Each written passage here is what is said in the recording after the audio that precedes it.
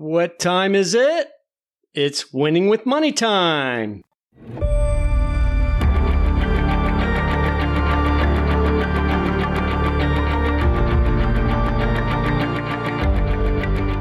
Coming to you from Northern Virginia, just outside of Washington, D.C., at the headquarters of Fetterman Financial Solutions, welcome to Winning with Money.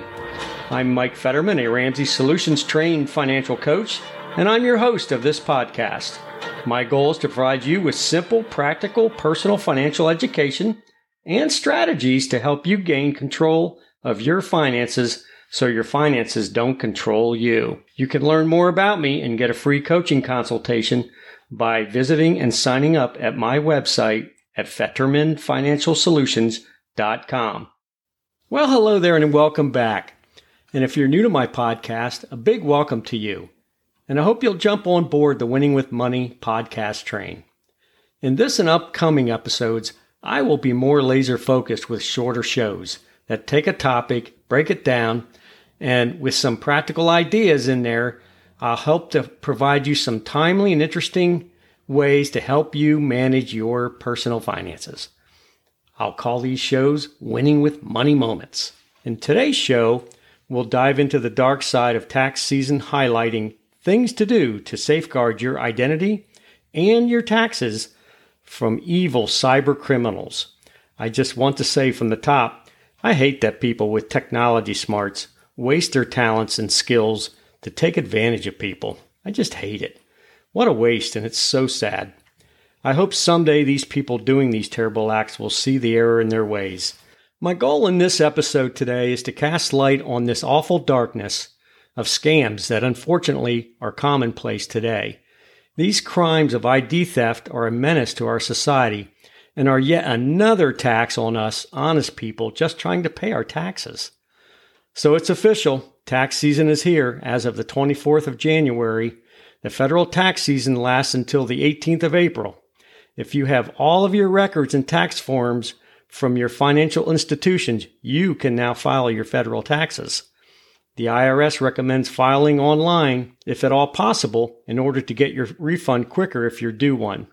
I'm hearing that if you file your taxes early and online, the average wait time to get your refund is about 3 weeks. I'm also hearing that the IRS is still catching up on last year's returns, mostly the ones that were paper returns. Some things to look forward to, though. If you earn less than $73,000, you could be eligible for the IRS Free File program. And there's also a child tax credit portal for those in that category. And for those that are older, there's a program for helping seniors 60 years old and older to help them with their taxes. Check this and other information out at irs.gov. So, with tax season underway, the IRS is once again warning taxpayers to be wary of scammers. One of those scams is phishing. Phishing is an illegal activity used mostly by email to fraudulently solicit sensitive information and/or install malicious software on your computer. The IRS will never initially send you an email or call you without first mailing you a bill. Let me repeat that. The IRS will never initially send you an email or call you without first mailing you a bill. So if you get a stray phone call from somebody, ignore it. The IRS will never demand immediate payment or require you to use a specific payment method, such as a prepaid debit card or credit card. The IRS will never ask you for your credit or debit card numbers over the phone. Finally, despite what you may think about the IRS, they will not threaten you or bring in the police or immigration officers or other law enforcement to have you arrested for not paying your taxes. What the IRS will do is they will send you a letter in the mail describing the situation before contacting you, the taxpayer, by phone or in person. If a private debt collector is involved, the IRS will provide a written notice first. Another scam you may have heard of, and I hadn't heard of it prior to just recently, is the offer in compromise tax scam. This is taking the legal version of the IRS program, which allows taxpayers a plan and a reduction to pay their back taxes. Scammers are taking this offer in compromise tax scam to tell you that you can pay pennies on the dollar if you go with them. Please don't fall for this scam. To be eligible for this program, the legitimate IRS program, you must be up to date on your tax returns and have received at least one bill from the IRS.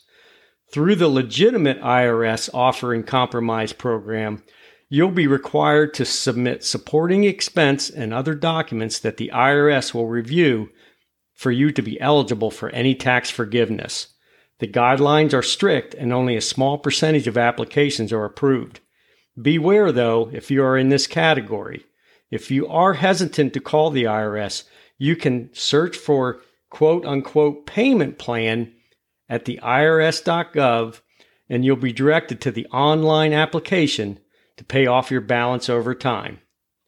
Another scam, which is something more like ID theft, is if you get an IRS notice in the mail that says someone used your Social Security number to get a tax refund, take that one seriously. Follow the instructions in this letter.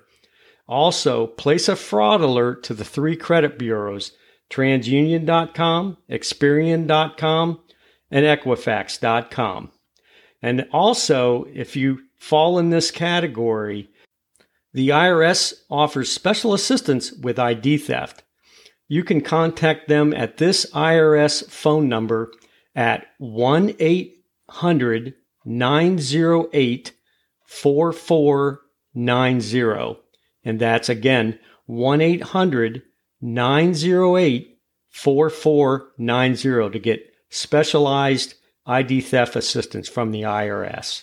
To recap my show today, I talked about tax scams in 3 areas: the phishing scam, the offer and compromise scam for those that have back taxes, and what to do if someone tries to file taxes in your name.